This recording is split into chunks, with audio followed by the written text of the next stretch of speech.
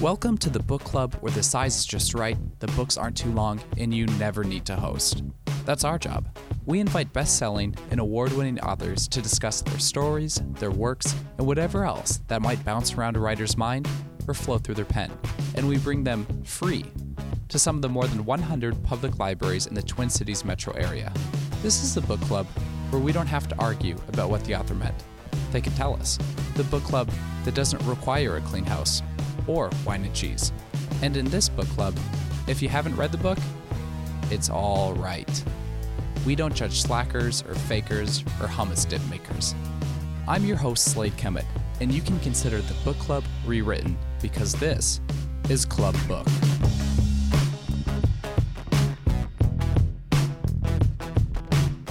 This Club Book podcast features Rebecca Rasmussen at Stillwater Public Library.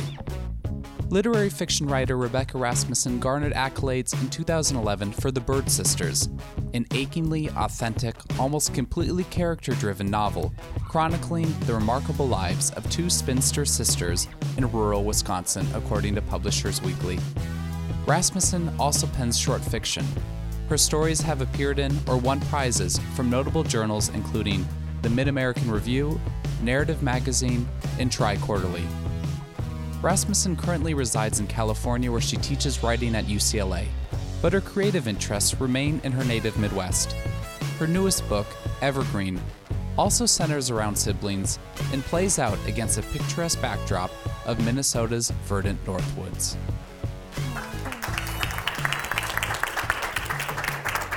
Good evening. Thank you so much for the lovely introduction. It's really kind of amazing to be back in Minnesota during the fall, and I guess maybe it's the beginning of winter for you all, but I just came from LA, which is, when I left it was 85 degrees, and I'm not kidding about that, and when I landed it was, I think, 40 yesterday or something like that, so it's kind of a rough transition in some ways, not bad or good, just it's really so different to be writing about a place like Minnesota or Wisconsin and be where you're actually being burnt by the sun every day. So, you know, a lot of people think that it's difficult. They think, like, how do you write in LA? Because I think a lot of people, especially, you know, me before I came to live, you know, in Los Angeles, I thought of LA as like the movie star land and where I guess some of my friends said you'll never have a real conversation again. It will all be very superficial out there. So I was a little concerned about that. But of course, it's turned out that there are perfectly lovely people, you know, pretty much anywhere. And there's still front lawns and back lawns and pumpkins on porches and wonderful places to trick or treat with my 8-year-old daughter. So that's been kind of nice.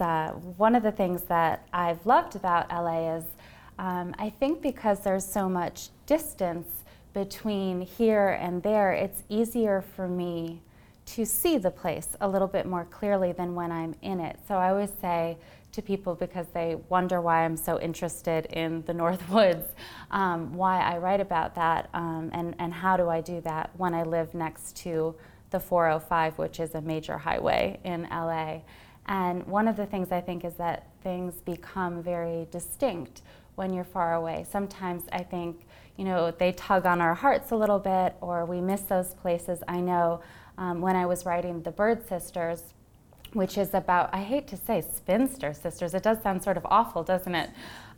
It's been reduced to the spinster sisters. I'll say Millie and Twits and hope for the best on a sweet little farm, but I think those books were written also, that was written in Massachusetts, really far away from the place, and it became clear to me that there's something wonderful about not being home because you miss it so much, and your memories are the things that sort of bring all of the things to life that when I lived in those places, maybe you take for granted just a little bit because you walk by them every day, or you're in the woods and it doesn't matter that that tree is called a tamarack or, you know, a spruce or whatever, but it forces you to sort of rethink what you love about the place and how do you bring that place to life for other people who may not know or love it at all. So that's sort of the great challenge as I set out to write in LA every day. And I'm grateful though for all the sunshine. People have said I'm very tanned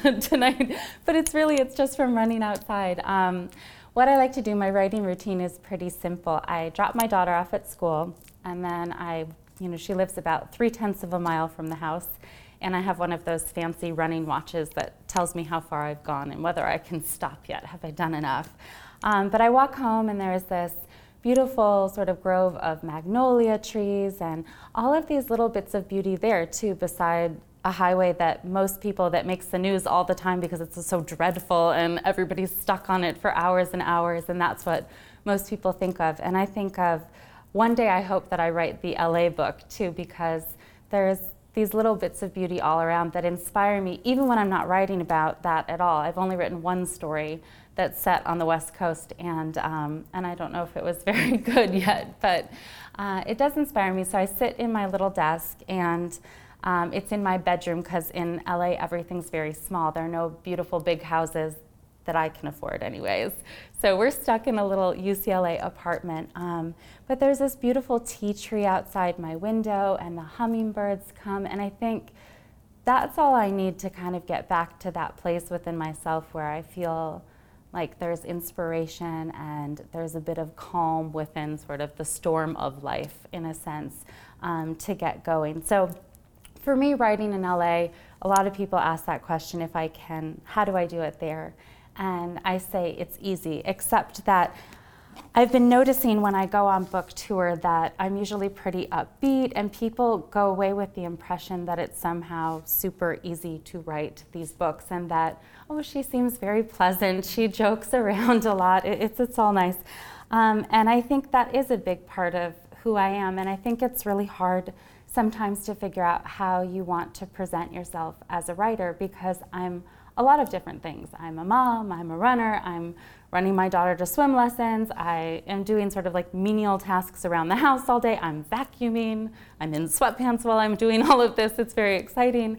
And it's hard to come out and figure out, what should I tell people, what would they want to know, especially for people who want to be writers or who are writing, what's encouraging but realistic, what can I go away with saying that encompasses sort of everything about who I am as a writer and also as a person, because those are inextricably linked for me. So one of the things I did want to tell you is that I didn't say this on the book tour this year. With this book in July, this book, Evergreen, which is my second book, was really difficult to write, and I don't think I stressed that enough. I was in LA and the sun was shining on everyone else but me, apparently, for that year. But what happened, and a lot of people they ask about the publication process and how that works. And this is a little bit of that kind of story. But with the first book, my first book was on this press called Crown Publishing, and that was part of Random House. And if you don't know this, a lot of the publishing houses have all of these tiny imprints. Some are bigger than others, some are more well-known than others. And you just hope to get on one of them and call it a day. And I did. So I was on Crown, and I had a really delightful experience there. But then as the paperback was coming out, my editor was let go. And when that happens to an author, sort of your whole world gets, shifted, and there's a lot of upheaval, and you kind of don't know where you're going to fall. Is someone going to catch you and think, she's great, I want to take it on too? And I was in between books, and they felt the next book that I was writing was too literary for them. And so I was cast off into like the darkness of Rebecca land, which is, where you start to doubt what you're doing a little bit and to get really worried about it and try to figure out, what kind of menial job can I do to make the rent next month if we need the money, because now there's no book money, apparently. All of these sort of real life things that come in and shift the kind of work you're doing or shift what you feel you're capable of doing. So I had a wonderful agent who's always, that's what you want to have. You want to have a wonderful agent who supports you even when you're very down. And she decided that she thought the best place for me would be at the imprint Knopf, which is where I ended up landing. But before I landed there, I handed the manuscript in to my agent. She handed it in to the publisher, and it was kind of a under-the-radar submission. And I think she did that strategically in case there was some things could be fixed, and then we'll look at it again. And that's exactly what we came back with a long editorial letter that said, we need to fix all of these things before I could take a look at it again. And one of the things that was missing from this book in its initial draft was that it was told from only 2 perspectives. And in the finished version that did make it into print, there are 4 different voices. And I guess I just didn't know. It took a while to figure out in the process that it was missing 2 very important people's voices. And that was what was making it not as dimensional as it needed to be. So I came back very excited about this letter, thinking, oh yes, I can definitely do this. I'm so excited, I'm thrilled. I was cheerleading for myself. And my agent said, well, how fast do you think you can get it done? And I said, oh, it's just adding 2 parts, like 3 months tops. I've got it. And the 3 months turned into over a year, and it turned into starting from the very beginning, because I couldn't just go in and manipulate the sections. I couldn't just put a few things in there anymore. So that's when all of the dark Rebecca days started that I don't usually talk about. That's when one day I woke up and I was like, what? I have bug bites all over my body. And I thought we had bed bugs because there's like a bed bug thing in LA. I'm like, oh no, we're gonna have to move, what's this? And it ended up, I was sleeping on my daughter's air mattress in her room because I'm like covered head to toe with these like rash-like thing, and it ended up that was a benign viral rash called pityriasis. Don't worry, not contagious, it's okay. And then on top of that, so I was and I'm trying to write this whole time, very stressed out, and on top of that I got shingles in the same period. And then we were talking about it in the car, Sally, I got celiac disease. And it was all in the middle of this book. So I feel like sometimes I make it seem really easy to people that, oh yeah, I just got another book published, 2 books. But it was really a tough experience. And I just didn't know if it was all going to come together. And that was the point where I think a writer's life is it's so tenuous, and you don't know if you're going to be able to make it financially or emotionally. It's very difficult. And you meet all of these people, I think, especially when you go to an MFA program, who have like a writer's persona and who are, super invested in that persona. And it's hard just to be a kind of nice mom that takes her daughter to swim lessons. It's really hard to compete with that persona.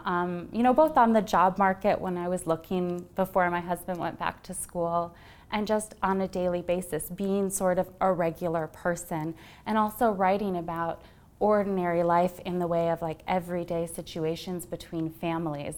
It's hard to stand out that way. I know that a few writers have, but they're so unique, right? Alice Munro is one of them. Carol Shields is one of them. They write about the ordinary in this extraordinary way.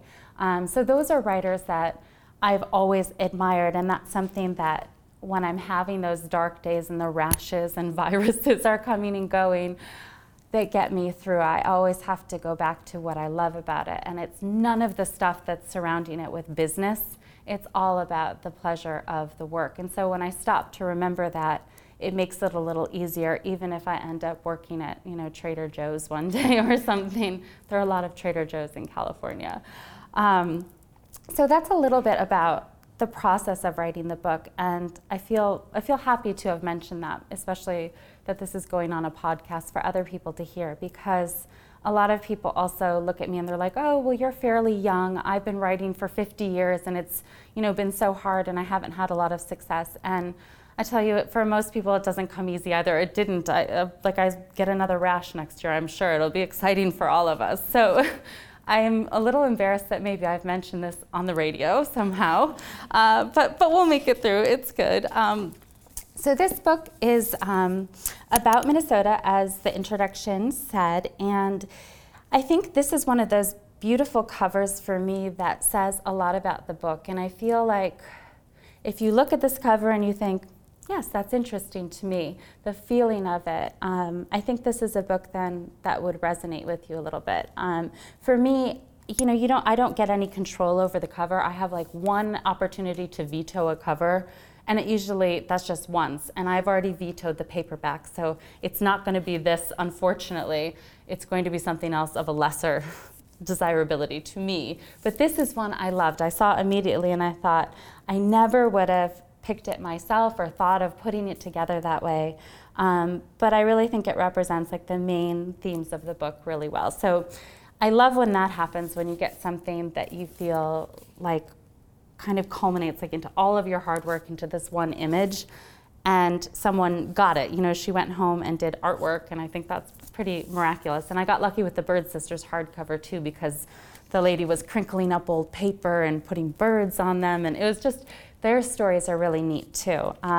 So this book follows 3 generations of a family that's basically homesteading in northern Minnesota, and it begins in 1938, and it starts with a woman named Eveline LeMay, and she is 18 years old in the story, and sort of that wide-eyed in love, I'm marrying for love feeling, where she is sort of looking at the world through the rose-colored lens, you know, where she's so hopeful. And what she's agreed to do is to marry a man who's an immigrant from Germany, and he's decided that he wants to start a taxidermy business, but in the town that they're in, the fictional town named Yellow Falls, there's a little bit of discrimination already against him, and there's already a taxidermy shop, so he's got to go further north and try to catch people coming down hunting from, you know, so that they don't have to go all the way to Yellow Falls. They could stop and bring the animal to him, and then he would deliver it. So he's got this all planned out, except that he has been used to preserving like butterflies and these delicate things the way his father did in Germany for the museums. So totally different work. So now he's like working on large animals, or is going to try to work on large animals. And you know, when they go to start homesteading there, he's gone ahead, and his name is Emil, and he's gone ahead to get the cabin ready because there's been this big flood, and it's made the cabin uninhabitable. So actually, like, it's been flooded in there. He's drying things out. He's living on the roof at one point. And she ends up a few weeks later joining him when things are starting to dry out. And she has this secret that she's pregnant. She hasn't been able to tell him yet because they've been separated for a few weeks. And, you know, she's nervous upon her arrival. And they do make it through their first winter, which you all are from Minnesota, so you know that there's some triumph in that in 1938 in the middle of nowhere where nobody's around. And she ends up having this baby in the middle of the winter with nobody around because the baby comes early and they weren't able to make it back to Yellow Falls in time. So sort of miraculous things have happened from the get-go that they've been able to manage. And then the part I'm going to read you, just to get us sort of into what the book's about, is this first moment of spring after a very long, hard winter. And basically what happens is there's this woman named Lulu Runk, and she's the breath of fresh air who comes, and, you know, Eveline hasn't spoken to anyone but her husband for 5 months, which is a very long time if you've been married, so you all know this, just talking to your husband, you know.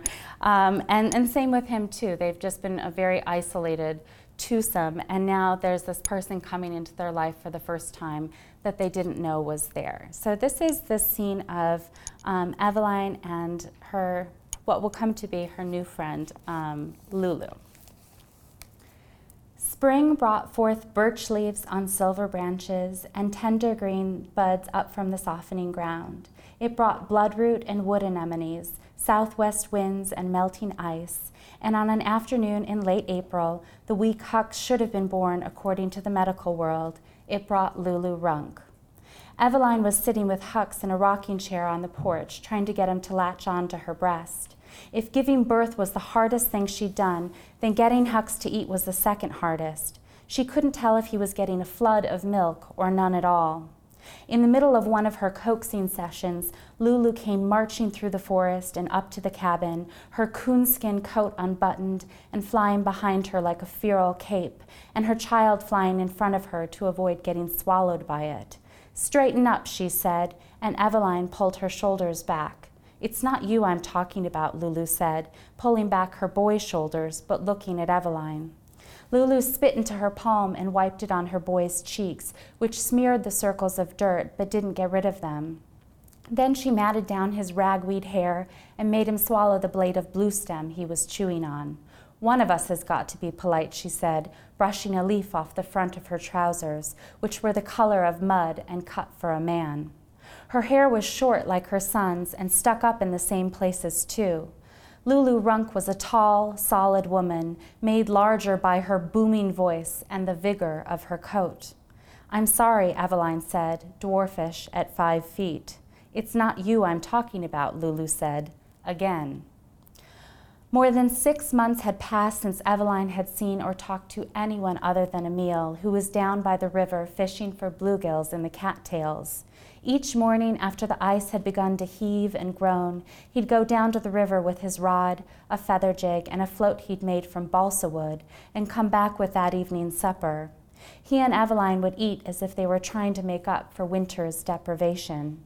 They'd take turns scraping the blackened skin out of the cast-iron fry pan. Eveline lifted the nursing blanket and looked at Hux pleadingly. "I used to do that too," Lulu said. "He's hungry," Eveline said. "When aren't they?" Without being asked and without asking, Lulu climbed the steps of the porch and sat in the empty rocking chair beside Eveline while her boy ran laps around the cabin, a toy gun in his hand. Tufts of matted brown fur from her coat fell to the porch floor during the maneuver, and though any other woman would have hastily stuffed the tufts into her pockets, Lulu put her feet on the porch railing, exposing a hairy ankle. "Don't let him yank on your nipple," she said, offering a cigarette to Eveline, who blushed. "He'll take until you have nothing left to give." "I don't smoke," Eveline said. "You should have seen mine with this one," Lulu said, "raw as meat." To her boy, who was zigzagging around the cabin, bushwhacking milk thistle with the barrel of his gun and yelling, "Yee-haw," she said, "You're making me nervous. Why don't you go pick some mayflowers for our neighbor? I'm guessing she likes the pink ones." "Yes, ma'am," the boy said, running off with his toy gun, yelling, "Pow, pow, pow." Lulu shook her head. "That's Gunther, born with a gun in his hand." "This is Hux," Eveline said, pulling aside the nursing blanket, embarrassed by the words raw as meat and nipple, and yet relieved to hear them at the same time. "Try giving him your finger to suck on," Lulu said. Eveline offered Hux her pinky finger, bracing herself for his fury. "When you get tired of that, give him a bottle," Lulu said. "I don't have a bottle," Eveline said as Hux lapped eagerly, magically at her finger. Why hadn't she thought of this? What kind of mother was so resourceless, so bottleless? "I'll bring you one tomorrow," Lulu said. Eveline wondered what she meant by neighbor. After a long winter, the very idea of Lulu made her hopeful. A friend. "You just changed my life," Eveline said. Lulu put out the cigarette with her boot and flicked it off the porch. "For the better, I hope." She held out her hand, which Eveline shook. "Lulu Runk." "I know who you are," Eveline said. "I used to see you in Yellow Falls."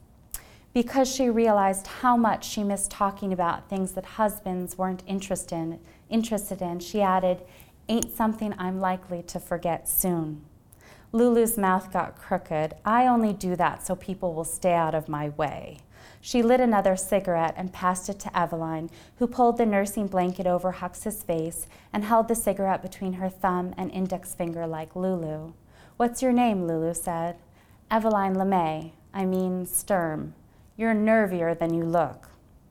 The two of them sat on the front porch most of the morning, enjoying the sun and cool spring wind, which made Eveline think of those lazy Saturdays and Sundays growing up in Yellow Falls, when her mother would make blueberry pancakes and her father would listen to his favorite radio program, and Eveline would swipe spoonfuls of maple syrup when no one was looking. Tuna was flying herself dizzy, trying to keep up with all of spring's birds. While they rocked, Lulu smoked more and Hux fell asleep. For the first time in weeks, the world slowed down, and Eveline could hear herself think again. It turned out Lulu lived in what Eveline and Emil had thought was the abandoned cabin on the other side of the river. "We were gone this winter," Lulu said, "trapping up north. We're only back because Reddy was cleaning his rifle one day and shot one of his toes. You'd think he was dying for all the fuss he made. Reddy's my husband. Our trapping days are over." "How long have you been married?" Eveline said. "Long enough for him to drive me crazy. He's like a brother you want to punch." "I don't want to punch Emil," Eveline said, waving to him as he came up from the river through the forest, a rod in one hand and a string of bluegills in the other. "Give it time," Lulu said. She stood up and called for Gunther to quit horsing around in the meadow and bring back those mayflowers straight away. You need a cowbell, she said to Eveline. That's what I use to herd my menfolk in. Will you stay for lunch, Eveline said, the taste of fish already on her tongue. No thanks, Lulu said. I have a hard-boiled egg somewhere in here. She reached into the pocket of her coonskin coat, and instead of an egg, which sounded wonderful, Eveline hadn't had one since September, Lulu pulled out a rumpled envelope. I almost forgot why I crossed the river, she said. When I was in Yellow Falls a couple days ago, Earl gave me this. He said you all moved out this way during the fall, but he says a lot of things that aren't square. If I'd known you were here for sure, I'd have brought you supplies from the general store, or a few chickens. Gunther got on his hands on it if you were wondering about the dirt. You didn't get our note then, Eveline said. What did it say? My husband wrote it, Eveline said, motioning to Emil. After Eveline introduced Lulu and Emil, Lulu tucked the cigarette she'd rolled but hadn't gotten around to smoking behind her ear and walked up to the meadow to retrieve Gunther, who was minding his toy gun instead of her. Even when they'd made it through the forest into the swelling river, Eveline could hear Gunther yelling, "Pow!" and Lulu yelling, "It's not healthy to shoot your mama," which made Eveline smile. So that's, the introduction to life kind of coming into the story in a way, and these two families that end up intertwining and their histories overlap in a lot of ways. I think Lulu is one of my very favorite characters in the book. She is what everyone who's read the book calls sort of like the coonskin coat lady, and she's sassy and says what she thinks and has a remarkable strength that I always wish I can have. I always have one character that I sort of aim to be in life. Somehow it makes it in there, so like a psychologist would have a fun time with me. But so she, to me, is the heart of the story, and I think sometimes the most difficult part about being a writer is, you have to move on from the last project and you have to go forward to the next one. And one of the hardest things, I think, is to let those characters go and to know that when you're writing the last words on the page, even if it's not going to get published, it's never going to belong to you the same way again. And there's something a little sad about that. And often, I'll spare you the whole detailed version of what happens when I write the last sentence, but, there's weeping involved, there's a lot of, emotion, but I think it's true, and I think I was so excited about the Bird Sisters being published after looking and looking and looking for agents and going through, like 70 queries or something, that I was so happy and so excited about the process moving forward at that point that I didn't take enough time to savor the part I love about this is when you get to the end and you feel at this moment in time you've fulfilled sort of everything that you're capable of. And even if that's flawed and you're going to see that later on, that it's there and it's real and it's something that's wonderful to experience. And I so quickly shoved that aside to get promoting and get doing this and go on Facebook, all the things they want you to start doing. And with this book, I think I'm learning my lesson to keep something for myself, a little bit of it, instead of giving everything away. And that's why, I was talking in the car with my ride, who was wonderful and generous, thank you, Sally, about not going on social media so much, like not doing some of those things that are really now expected of you in these big ways, and saying, you know what, if that makes a difference, but it makes me like healthier and happier, then I'm going to stick with that. So I've learned to savor that, and I think it's hard though, because this book, it came out in July, but I actually finished writing it 2 or 3 years ago now. So it's hard to even remember certain parts of it. I was doing an interview for Milwaukee NPR with this wonderful guy named Mitch, and he was asking me one of the central characters in this book. Her name is Nama, and she ends up being Hux's sister, and it's on the inner flap of the book, so I'm not ruining it for you if you haven't read it.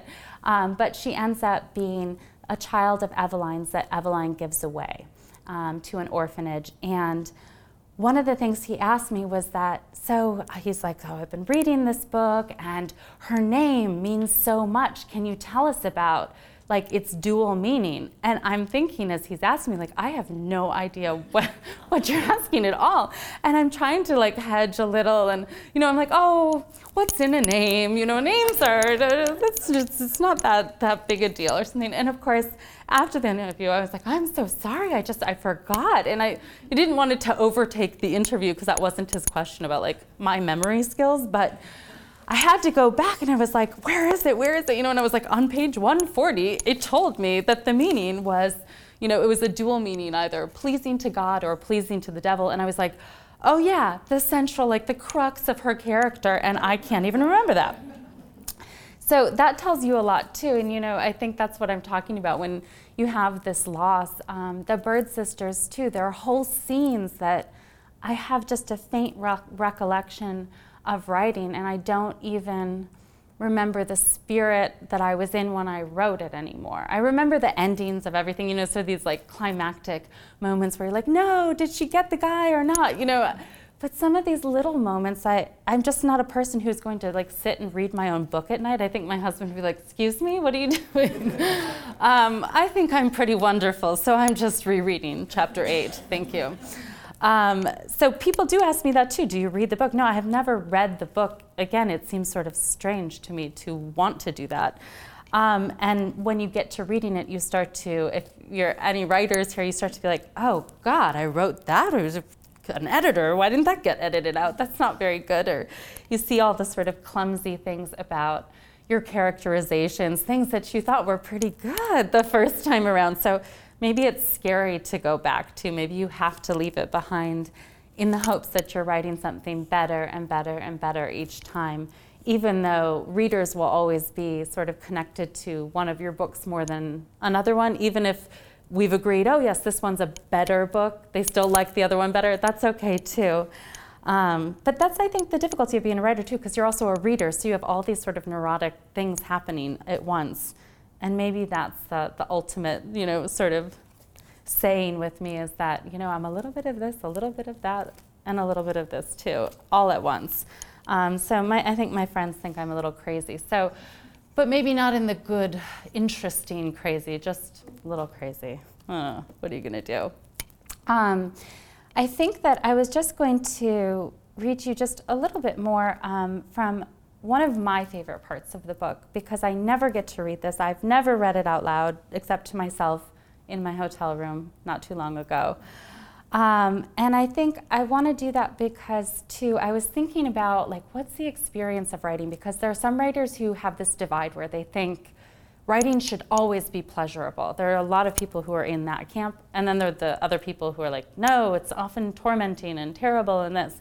And I kind of feel I'm splitting with a lot of people right in the middle of that. But today I was watching like trashy TV in the hotel room because I don't have cable at home. And what else am I going to do? I guess I could have seen the city today and done something productive, but no, I sat there and I was like, oh, this is a terrible show, but I can't look away. There's this TV show, and you don't have to nod if you're familiar, if it embarrasses you, but I know that you're out there. I know that you know what this is. It is called Naked and Afraid. Do we know what the show is? Okay, I'm not kidding. It's called Naked and Afraid. See, you try looking away when you see something like that on TV. So I'm like, what is this? So it's like a Survivor show, and they take two random people who don't know each other and put you in like some extraordinary circumstance. And the one I saw was two people thrown into the jungle in Malaysia for 21 days without anything. They're naked and afraid. Get it? There you go. But I was thinking like, that's a little like writing. How does this analogy work for me? Because, by the end of it, like there are leeches all over their body, but like the end of it, they look horrible. They've lost like 80 pounds. They're a mess, like things that I didn't even know existed have like eaten them in some way. And yet they're really happy and proud of what they've accomplished, and they've managed to like make things out of nothing and go down these dead ends and avoid monitor lizards and all sorts of juicy goodness. And I was thinking, writing is a little like that. It does feel like there are these battles, but by the time you get to the end of it, you're so happy and so overjoyed that it's on there, it's on the page somehow, that you just satisfy yourself with that. And that's the story I end up telling all the time, the good one. But I think part of that journey, I was like, I have been naked and afraid. Metaphorically. I write with clothes on, don't worry. There's a window right by my desk. But the part I just want to read you is, like I said, one of my favorite parts, and it's the second generation of people in the Northwoods in this fictional town called Evergreen, and it's Hux, who we were introduced to in the last little section I read, and he has just come from the orphanage, called Hopewell, and he's met with this sort of terrible woman named Sister Cordelia, who claims to have loved this girl who ends up being his sister, Nama, but it's a twisted kind of love, and it's in the name of God, but it's in everyone else's terms, abuse. And so she's managed to escape and run away from the orphanage at 14, and Sister Cordelia has told Hux that really the only place she could be is at one of the logging camps up north. And automatically that's like a ding, ding, ding moment. Like that means really she can only be one thing, because the kind of girls that are going up there for the most part are prostitutes. And so he has this quest, like his father has just passed away. He's just learned that he even had a sister, and he's probably like the best guy I've ever known. He doesn't, I think one of the reviews said, like, he doesn't have like a mean bone in his body. And that doesn't disconcert me in any way. He's one of the good people, and he feels like I think he can't get his life right until he makes this whole and tries to make it right for her. So he's gone up there, and he is trying to bring her home, and he's gone past all of these very I think desperate girls who are sitting on the ground waiting for the loggers to be done for the day, and it's he can't do anything about it. He's stuck with it until in walks this girl that he knows is his sister, and this is sort of where this scene picks up, and he has this inclination to bring her home, and he doesn't, of course, understand everything she's gone through or if he'll be able to manage that, but he's going to try. So this is Hux is, sitting in a bar, and the bartender has just served him food and drinks, and he's waiting around trying to figure out what to do next.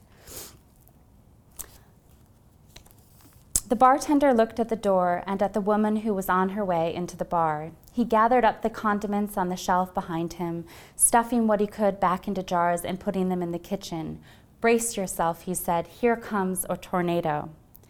Even though he'd never seen a picture of her, Hux knew the woman who came through the door was his sister, the way he knew in his heart what she was doing in the logging camp. She walked in wearing a white undershirt and tight jeans that were stuffed into a pair of scuffed cowboy boots. She had long black hair down to her waist, which was full of leaves and sticks and pine needles. Out of all the women he'd seen today, she was the only one who still had a mouthful of teeth. Her body was long and lean and leggy, coltish, but there was steel in her stone-colored eyes, something old and hard and sad. They were just like his mother's. "I'll take a shot of rye," she said to the bartender, plucking an olive from one of the jars he didn't have time to hide. The bartender glanced at her skeptically until she looked around the room, set her sights on Hux, and said, "You know I'm good for it." "Just this one," the bartender said. "After that, I need to see some money." "You don't think I'm charming anymore?" she said, swinging her hips as if there were music playing. Unlike the women outside, she wasn't wearing makeup or cheap perfume. Hux didn't know what that meant. "You used to like it when I came in here. You used to call me darling. Do you remember that? We'd go out back in the sweetgrass. You used to pay for what you took," the bartender said. "You used to, too." She looked at him seriously for a minute before deciding the whole thing was funny. She laughed, but in an awful way. Hux put out a few bills on her behalf, which only made her laugh more. "You're all the same," she said, "every one of you." A single dimple appeared at the left corner of her mouth, and it broke Hux's heart to see. All he could think of was getting her out of here. The smell of grease from the kitchen was making him sick. His thoughts were making him sick. The words "out back" and "sweetgrass." A bell rang outside, which meant the men would be getting off work soon and would come in here looking for relief. Hux couldn't let her go with one of them, or more than one of them, or all of them. He couldn't watch her sell herself for an olive, or a shot of rye, or whatever it was she wanted this far north. The cook brought out his food, but Hux couldn't touch it. "You want some?" he said, sliding his plate over to her. She was hungry, he could tell. Her expression was the same as the strays that lived in the dirt alleys back in Yellow Falls. "What do you want for it?" she said. She eyed the hamburger but made no movement toward the plate of food or the empty stool next to Hux. "Nothing," Hux said. "Nama," he thought. "Nama." "Did you hear that, Bill?" she said to the bartender. "He's my fairy father. He doesn't want anything." "I heard," the bartender said. "Yeah, I've heard that one before too," she said. "I have something that belongs to you out in my truck," Hux said, visualizing the piece of pink paper in the glove compartment. He wanted to take off her boot and see if that curve was still there. "It'll take more than a hamburger to get me in your truck, bud," she said. Hux handed her his wallet, which contained just under $100, what was left of the money his father had put in the sugar tin before he died. Leah had tried to get him to spend it on a kayak. She said a leaky old rowboat was no way to cross the river. When she was mad about her shoes getting wet, she used to hide the oars in the forest. Nama looked through the wallet, took out the crisp bills, and counted them one by one before she stuffed them into the pocket of her jeans. "I'll call you the Lord Almighty if that's what you want," she said. "You're one of the sick ones. Drive up here even though you have a wife and kid, right? You're either going to be rough, which will cost you extra, or you want me to hold you. I know your type." "I just want to talk," Hux said. "At least you're not bad looking," she said, plucking a fry off his plate. "Your beard's going to scrape me up, but I can live with that. Some of them you have to wait till dark to be with. You'd think they'd smell pure like the trees with what they do all day, but they don't. It's disappointing if you want to know the truth." She narrowed her eyes. "You sure you know what you're doing?" No, Hux thought, because he didn't. He offered her a peppermint stick, which she tucked into her shirt pocket. The next one he offered her, she ate right in front of him. When she licked the peppermint stick, she closed her eyes for a minute, as if the sugar were transporting her somewhere bright and sweet and cheerful. She swung her legs a little on her stool, but stopped when she noticed Hux looking at them. When she'd chewed up the last of the red and white swirls, Hux got up from the stool, hoping he wouldn't have to ask her to follow him, which he didn't. She took his arm, and the two of them walked to his truck. "So you're a gentleman, then," she said. "Do you mind if we drive for a bit?" Hux said, opening the passenger door for her and closing it when she got in. "That'll cost you more," she said. "All right," Hux said, putting the key in the ignition and trying not to think about what she thought he was enlisting her for. The two of them drove up through the twisting dirt road past a group of men who were working on taking down an old-growth pine tree in what was left of the light. A few of them were standing on stakes and harnessed to the trunk high up in the tree, and the others were looking on, waiting with chainsaws and the chipping machine that would make mulch out of the branches. When they first moved to Evergreen, Hux's father had cleared the land around their cabin. He said he'd never worked harder on anything than all those stumps, all that pesky milk thistle. Hux's mother said he used to leave when the sun came up and come home when the sun went down. She saw him as much as she saw the moon. "Can I smoke?" Nema said, putting her feet up on the dashboard. She pulled out a pack of cigarettes and lit one of them. "Want one?"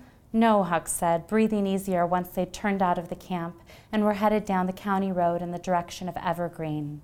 When the pines that towered over the road turned into grass and weeds, Hux steered the truck to the side of the road. "The county police might drive by," Nema said. "They come out here sometimes." Though he didn't want to frighten her, Hux locked the doors. "So that's how you want it to be. I knew you were too nice to be normal. Can I at least finish my cigarette before you unbuckle your belt?" "Sister Cordelia," Hux said, because he didn't know how else to tell her why he was there. He hated that he was wearing a belt. He hated Sister Cordelia, his father, even his mother, for a few beats of his heart. This wasn't how it was supposed to be. They were supposed to have grown up together like he and Gunther had. They were supposed to be brother and sister, not what she thought they were right now. Hux expected her to try to unlock the door and run away from him. He'd been so occupied with trying not to hurt her, he hadn't thought about the possibility of her hurting him. As if she were an animal, she started clawing at his face and neck. She growled at him, she bit, she snapped. Christ, Christ, Christ, she said, swiping at Hux's eyes with her fingernails before he could raise a hand to protect himself. She was yelling and crying all at once. You don't get to do this to me, she said. You let me go. Hux wasn't sure whom she was talking to. When she'd scratched his skin raw and the blood turned his collar red, she started scratching her own face, and Hux used his force to pin her to the seat so she couldn't hurt herself. I know what happened to you, Hux said. My mother is your mother. I'm your brother, Hux. As if his name was made of magic, Naima stopped fighting and looked up at him with her big river stone eyes. Unlike Hux's mother's, hers had tiny streaks of green running through them. The streaks were tenuous, like the first of spring's leaves. Your name was stitched on the corner of my blanket, she said. Hux was still holding her wrist against the seat. He was tangled up in her long hair. It wasn't even really my blanket, was it? She said, as if that possibility hurt her more than the scratches on her face. I don't know, Hux said, easing his grip on her. Naima closed her eyes the way she had when she was eating that peppermint stick and only opened them when the heater came on, blowing summery air onto them. Outside, the light turned from yellow to orange to pink. What do you want, she said, softening, which made Hux wonder which girl, this one or the one who'd traded herself for so little in the bar, was his sister. Hux didn't know what he was doing in the logging camp any more than he knew what he was doing living alone in a rustic cabin deep in the North Woods. He looked down at his sister. He thought of all the lost years, and even though he couldn't get them back, they couldn't get them back, he wanted to try anyway. He wanted to make what was wrong right. Naima was wearing a small silver cross on a chain around her neck, which pinched her skin a little at the clasp. She smelled like tobacco and peppermints. I want to take you home, Hux said.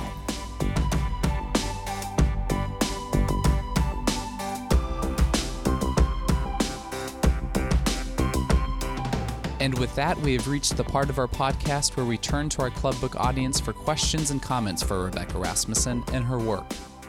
In this book club, we like to encourage members and authors to connect and engage and help bridge the gap between the page you read and the process it took to write it. Our first question of the night comes from an audience member wondering what perspectives Rasmussen started with when writing Evergreen, in which she added later. I started with Eveline's section, and then there was a Hux section, but the Hux section looked really different because it was a totally different time period. It was like him, nothing to do with Naima at all. Like, she didn't have a voice or a part. It was sort of like she was the cipher in the story, but you never heard from her. She was sort of haunting the story, which the whole book started as a short story, which I think made sense in that format. And I thought, since I'm new to the novel writing thing, that somehow that would transfer, and it just wasn't quite giving her any power or any sort of agency. And I think that's what was probably frustrating as a reader. You're hearing all this about her, but we never get anything from her perspective, and that's what they felt. I think we're missing that. And then the last section, which is from the little girl's perspective, and it was my very favorite part to write because it was finally like, happiness, thank you. We've gotten here already, and she didn't have a voice directly, and so that was one I just felt like sort of capped off the generations in a way that I think about my own family. With the Bird Sisters, that book was based a lot on my grandmother's story and my great-grandmother's particularly, and it was kind of fun to do that from this generation, looking back and seeing where you arrive at. And so that must be a fascination with me because I keep doing that in some way. Except the new book I'm working on is, present tense, which is all very weird because, things like cell phones can work into the environment. I'm like, what are you doing here? You're a computer, get out. You have no place in this story. It's an axe or nothing. So that's, an interesting transition. Our next question is about Rasmussen's connection to the Midwest and her interest in writing about Minnesota. I'm actually from Wisconsin and Illinois originally. My parents were divorced, so I have to say both states because I shuttled between both of them, which generally confuses people. If I have to pick, I'll say Wisconsin first. But Minnesota, my experience, I was thinking about the Northwoods of Wisconsin when I was writing about Minnesota, but I went to summer camp for 8 summers up in northern Wisconsin, and to me, it's so sort of distinctly camp and Eagle River and Minocqua, and it was hard to not see those things there. And I hadn't been to a place, I didn't spend time in a place that was unpopulated, and I really wanted to explore that. And every time I've been to the Northwoods of Minnesota, it's like a little more wild, a little less, and it's still sort of like that. Like you can still go up and see the same thing, whereas in northern Wisconsin, there's the vacation home feel is a little different than I think it is here. There's still my aunt here has a camp up north. I guess we call them cabins in Wisconsin. Did you call them cabins or camps here? Oh, you do camp. Okay, so it's East Coast. I've spent time in Massachusetts, and everything there is camp, like as in cabin. So it's a little confusing because I'm like camp as in camp that I went to, but my aunt has a place up north, and they still don't have electricity. Like it's still really rustic, and she still chooses it to be that way, even though they could put those things in. And so I felt like those possibilities seemed broader for me, and it was kind of interesting learning about the logging industry and sort of how that, even though some of that was happening in Wisconsin too, how that was slightly different and more pervasive in different ways because of the rivers here. So it was interesting, and I just learned some fun facts about Stillwater tonight. So if that makes it into a book, next time, you all will be like, I'll be your fact checker. That's wrong. You're no good. That's the other thing. You have to be obscure enough that nobody can be like, excuse me, what part of Minnesota? You're like, up there, in the map. That'll be good. Another audience member wonders, what surprised Rasmussen most about the publishing process?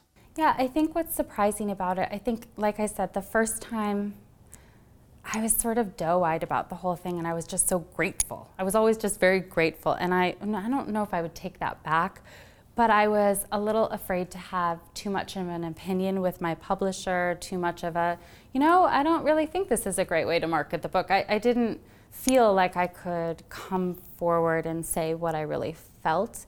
I don't think I can actually say that now, but I do it anyways a little bit. But I think that I hate to say this because it's been a beautiful process in a lot of ways, but it also takes a really big toll on you. And like I said, you have to protect something for yourself, because I think of most authors, unless you've had the sort of swept up version where you had some huge book deal and you were carried along through 20 cities and everybody's saying like, you're our person. There are so many books published, and it's really easy to feel like you're getting lost in that. And this thing you care about as much as, sort of on the level of like your husband, your own child is, getting swept under things a lot. And you can't do anything about that. And so I think it's difficult to let it go gracefully. And that's something I've been working on, to just like acknowledge that I have no control over that process. I can say, yes, this cover's awful, please, God, no, But other than that, it was making me sad, looking at sales numbers and is that gonna be enough, or am I gonna get another book deal? And I just didn't wanna feel that way anymore. So I feel more empowered. I feel like this time of year, since it's been a little while since the book tour, like I was able to get that under control. And I'm proud of myself for that, because I think there's some growth that way that people don't really talk about when you're what they call sort of a mid-list writer, which is fine. It's just, it takes a little negotiating how to cope with that. And when you're not connected, I teach part-time at UCLA, a summer course. People, I don't know if that always makes it on my resume, because people, I think, the publisher wants to put that there so that they're like, UCLA, that's pretty good. Like, we'll attach her to that. And I think it might be better if I was teaching in an MFA program. If whenever I am teaching students, I feel so much less like terrible about whatever's going on in publishing.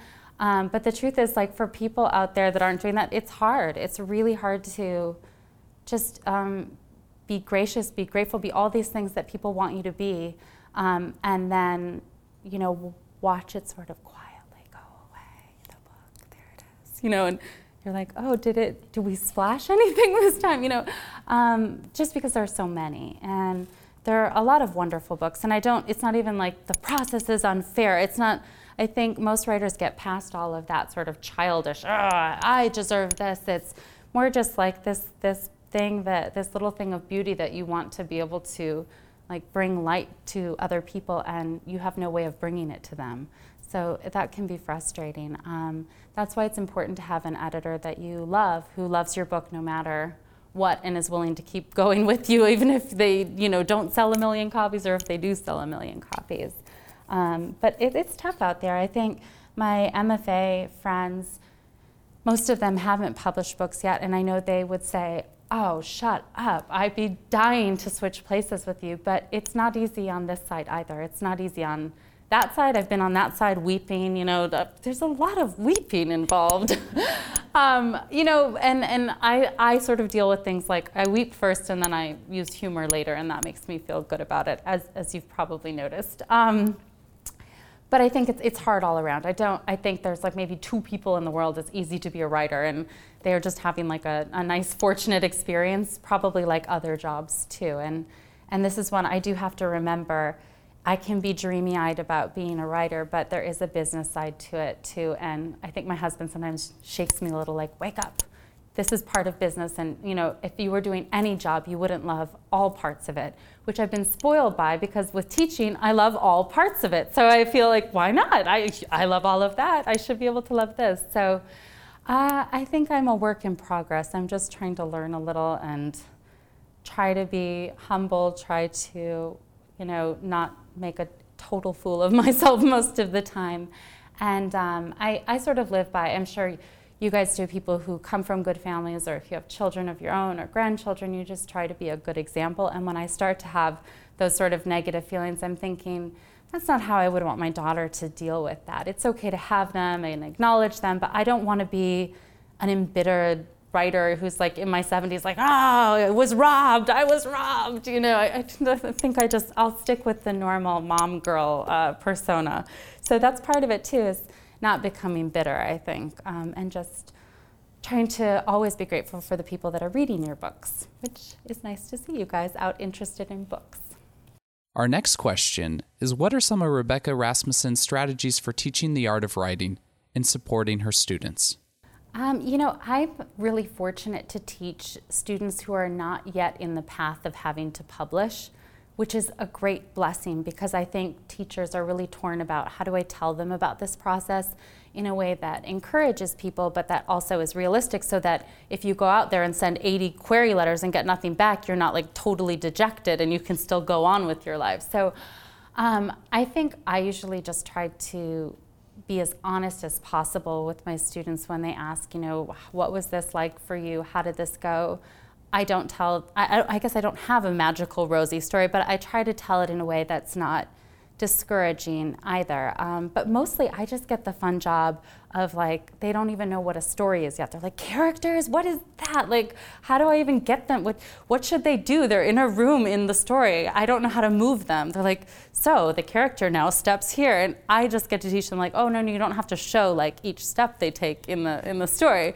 So for me, I feel lucky, and I actually am sure I've been so spoiled by that if I ever get to an MFA program, I'll have to like really readjust my way of thinking. They'll be like, have you been teaching preschool? Because I go basic with that. But I think the students, it's such a lovely world, because you just get to be hopeful and happy for them and excited for what they're doing. That inspires me greatly. And like I said, I was teaching a class this summer, and when I was feeling like, just coming down from being on the book tour, and, everyone else thinking that sounds fancy, but that is not, in any way a fancy thing. It heartened me so much. They gave so much back to me. And so sometimes I even teach, straight up composition courses, and I love those. That's one of my favorite things, because they don't know they're doing creative writing in a lot of ways. So you're sort of like fooling these future scientists and doctors and all of this into loving this world as well, and considering, taking a creative writing class. So I think my job's pretty easy, so I try not to take that for granted and at least do my best there. Another audience member wonders what Rasmussen likes to read for enjoyment while she works on her own books. Yeah, when I was in grad school, I would just read everything. I was just like plowing through books. My husband is a classics guy. That's why we're out at UCLA. He's studying Greek and Latin and Indo-European languages. So he has, like 10,000 books in our house. I had the other. And now I'm depressed kind of to say that I don't read as much as I used to when I was, in my quote, like active learning to write phase. I think because there's only sort of certain books or voices I can handle hearing when I'm doing my own work. And it's hard for me to read the people I love most when I'm writing, because I just start to feel their voice and I start to like wander, or maybe not even overtly doubt my own, but something sneaks in there. Like Marilynne Robinson cannot be read when I'm writing, all these people who set the bar super high. But I do like to read nonfiction when I'm working on fiction. I really love that. And it's been kind of fun because there's so many great formats now with, e-readers and things. And my husband's always, I don't read on those, but he's always sending me PDFs of like just really interesting articles from Scientific American. So things not even like that I would normally necessarily even have access to because I'm slow on my computer. Like I just use Word. I know how to get on the internet. He makes fun of me a lot for that. So that is helpful. Poetry is also a really good thing for me to read because before I get going, if I'm feeling like I'm not crisp with my language or things have been sluggish, that helps me get back into that select each word for a purpose mode. So that's been good. Fiction, it's tough. If I'm gonna read, I like to read something that's so wildly different from what I do that I can love it, but it doesn't affect me one way or another. It just makes me think about something like, oh, I can do my own thing in this precise way, the way he's doing it over here. So I know that's usually disappointing to hear that the writer is not reading that much these days, but it's the truth. And I told you I would tell you the truth tonight. Our last question of the night is, what is Rebecca Rasmussen working on now? My new book is about 3 different characters living in, we're back in Wisconsin, sorry guys, I'll come back the next book, in southern Wisconsin. Living in a small town that's a river town, basically kind of envisioning the Wisconsin River, down south stretch of it. And they end up, not having any sort of connection at the beginning other than the fact that they're at the river all at the same time that this little girl falls in the water and ends up going in, and they end up pulling her out together. And their lives sort of become connected in particular ways around her coming out of that and healing and recovering from that accident. So there's a mother, which is kind of fabulous to write about because I think I had like a whole plan of what I was going to tell you, and I clearly went off track from that. But one of the things I was going to say was, for the first 2 books, I was really focusing on writing about what I miss. And I've been kind of thinking about that as a writer now and thinking about, I'm writing now what I don't want to miss in some ways. So I'm writing a lot about my daughter growing up in some ways. So somehow nonfiction is making its way into fiction. And I've just been, listening to her and hearing her friends talk in this way that I'll never, ever remember 10 years down the line exactly how it was in that moment. And it's not like I'm writing down as she's saying stuff, but, when you're in the moment of parenthood at each particular phase, you just remember things. And it's occurred to me that I don't remember those things from when she was a toddler in quite the same way that I do now. And I was thinking, I'm missing all of this life because I'm so focused on wanting to escape to these, faraway places that feel comforting to me somehow because they're older and they feel safer. And I think maybe that's a little bit of a subliminal risk tonight in just saying, like, this is it. This is like messy Rebecca on a page. And I've worked, hard in my life to be like together Rebecca and clean Rebecca and neat Rebecca and on the page. And I think sometimes that's beneficial, but I think it's sometimes the thing that holds you back from something greater, because I realize like I'm not acknowledging this huge part of myself on the page. And so it's been beautiful to write it because I'm in present day, and the character's using Google Maps in one section, and it's like really, it's fun and alive to me in a different way. And so sometimes it's a little hard to go back and read the other books, because since they're constructed sort of completely out of imagination, sometimes they can feel, as the writer, a little stilted, or like, oh, I really wish I would have done this. That obviously didn't come naturally, or, and now it's just feeling wonderful because I have a young mother going through probably the same things that I am. I have a town doctor, and I have a wonderful friend whose father was that town doctor, who's giving me all sorts of good things that I wouldn't have known, like that, as toys they got to play with the old X-ray films, and, interesting little facts about being in the medical world. My brother-in-law's a doctor, so he's been good too. And then there's this worker, this guy who actually pulls this little girl out of the river. His name is Everett, and he's a framer, and my husband used to frame houses for many years, so he's very excited to tell me about like how many board feet that will take, and all of the stuff that I'm like, what? And he's like, well, when you snap out a line, you do it this way, Rebecca. So he tells me way too much information, and perhaps I'll build a house one day, I don't know. So it's just feeling fresh to me, and maybe in 2 years I'll come say, yeah, that's not fresh anymore, but I'm excited about it now, and I feel happy, and like it's very present for me, and I'm loving this little girl too. She's kind of changing everything for me, so a little bit about it, the sneak peek. So thank you guys for having me, and thank you to the library and NPR and all of the good people funding this. Thank you. Well, that's it from our Stillwater Public Library event with Rebecca Rasmussen. Catch our final club book event of the season with Nikki Giovanni at Arlington Hills Community Center in St. Paul on Thursday, November 13th at 7 p.m. Meet Nikki Giovanni, get your questions answered, and books signed. Visit us online at clubbook.org for details on past and present seasons, sign up for our e-newsletter, check out our calendar, and so much more. We also have photos of previous discussions from this season and past seasons on our Club Book Facebook page. If you're on Twitter, find us using the handle ClubBookMN. And if you enjoy these free Club Book events and podcasts, remember to share them with your friends. They just may too. Thanks again to those who make Club Book possible, including Melsa, Library Strategies, and Minnesota's Arts and Cultural Heritage Fund. Our sponsors include Minnesota Public Radio, MinnPost, Around Town Agency, the Crown Plaza Hotel St. Paul Riverfront, and Common Good Books, where you can purchase all the books featured in Club Book. Finally, a very special thank you to all the libraries hosting events this season. That's it for Club Book, the coolest club in town. We'll see you at the library.